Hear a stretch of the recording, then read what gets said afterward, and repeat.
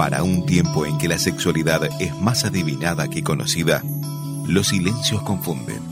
Cuando de eso no se habla, la ignorancia reina.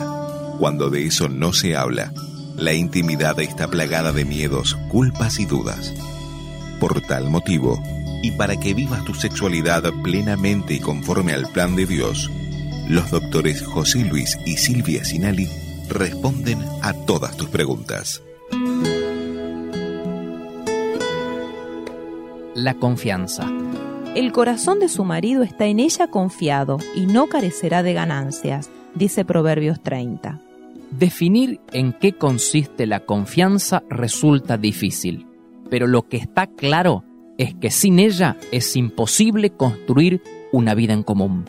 Confiar implica creer en el otro. Aunque una relación nunca está libre de riesgos, confiar es decidir que la pareja vale la pena. Es plantarse en la vereda del bien pensar y del bien querer. Y aun cuando ninguno de nosotros está absolutamente seguro de que el otro nunca lo defraudará, la confianza es creer en su buena voluntad. Una relación crece si la confianza crece. Para que la confianza se desarrolle es necesario aprender a compartir las cosas importantes e íntimas.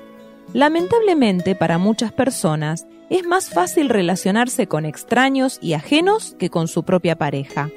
Pueden expresar lo que sienten a un eventual compañero de tren o de ómnibus, al que luego saben que no volverán a ver, pero no pueden mostrar el mismo grado de sinceridad y apertura en la intimidad conyugal.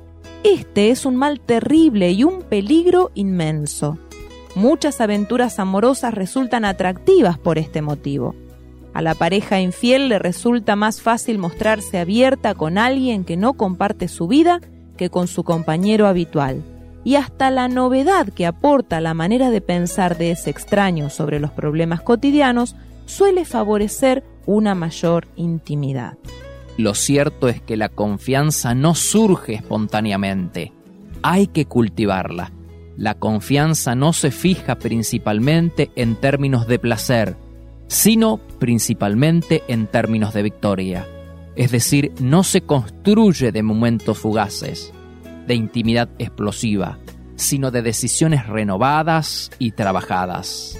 Decido creer, decido apoyar, decido permanecer fiel.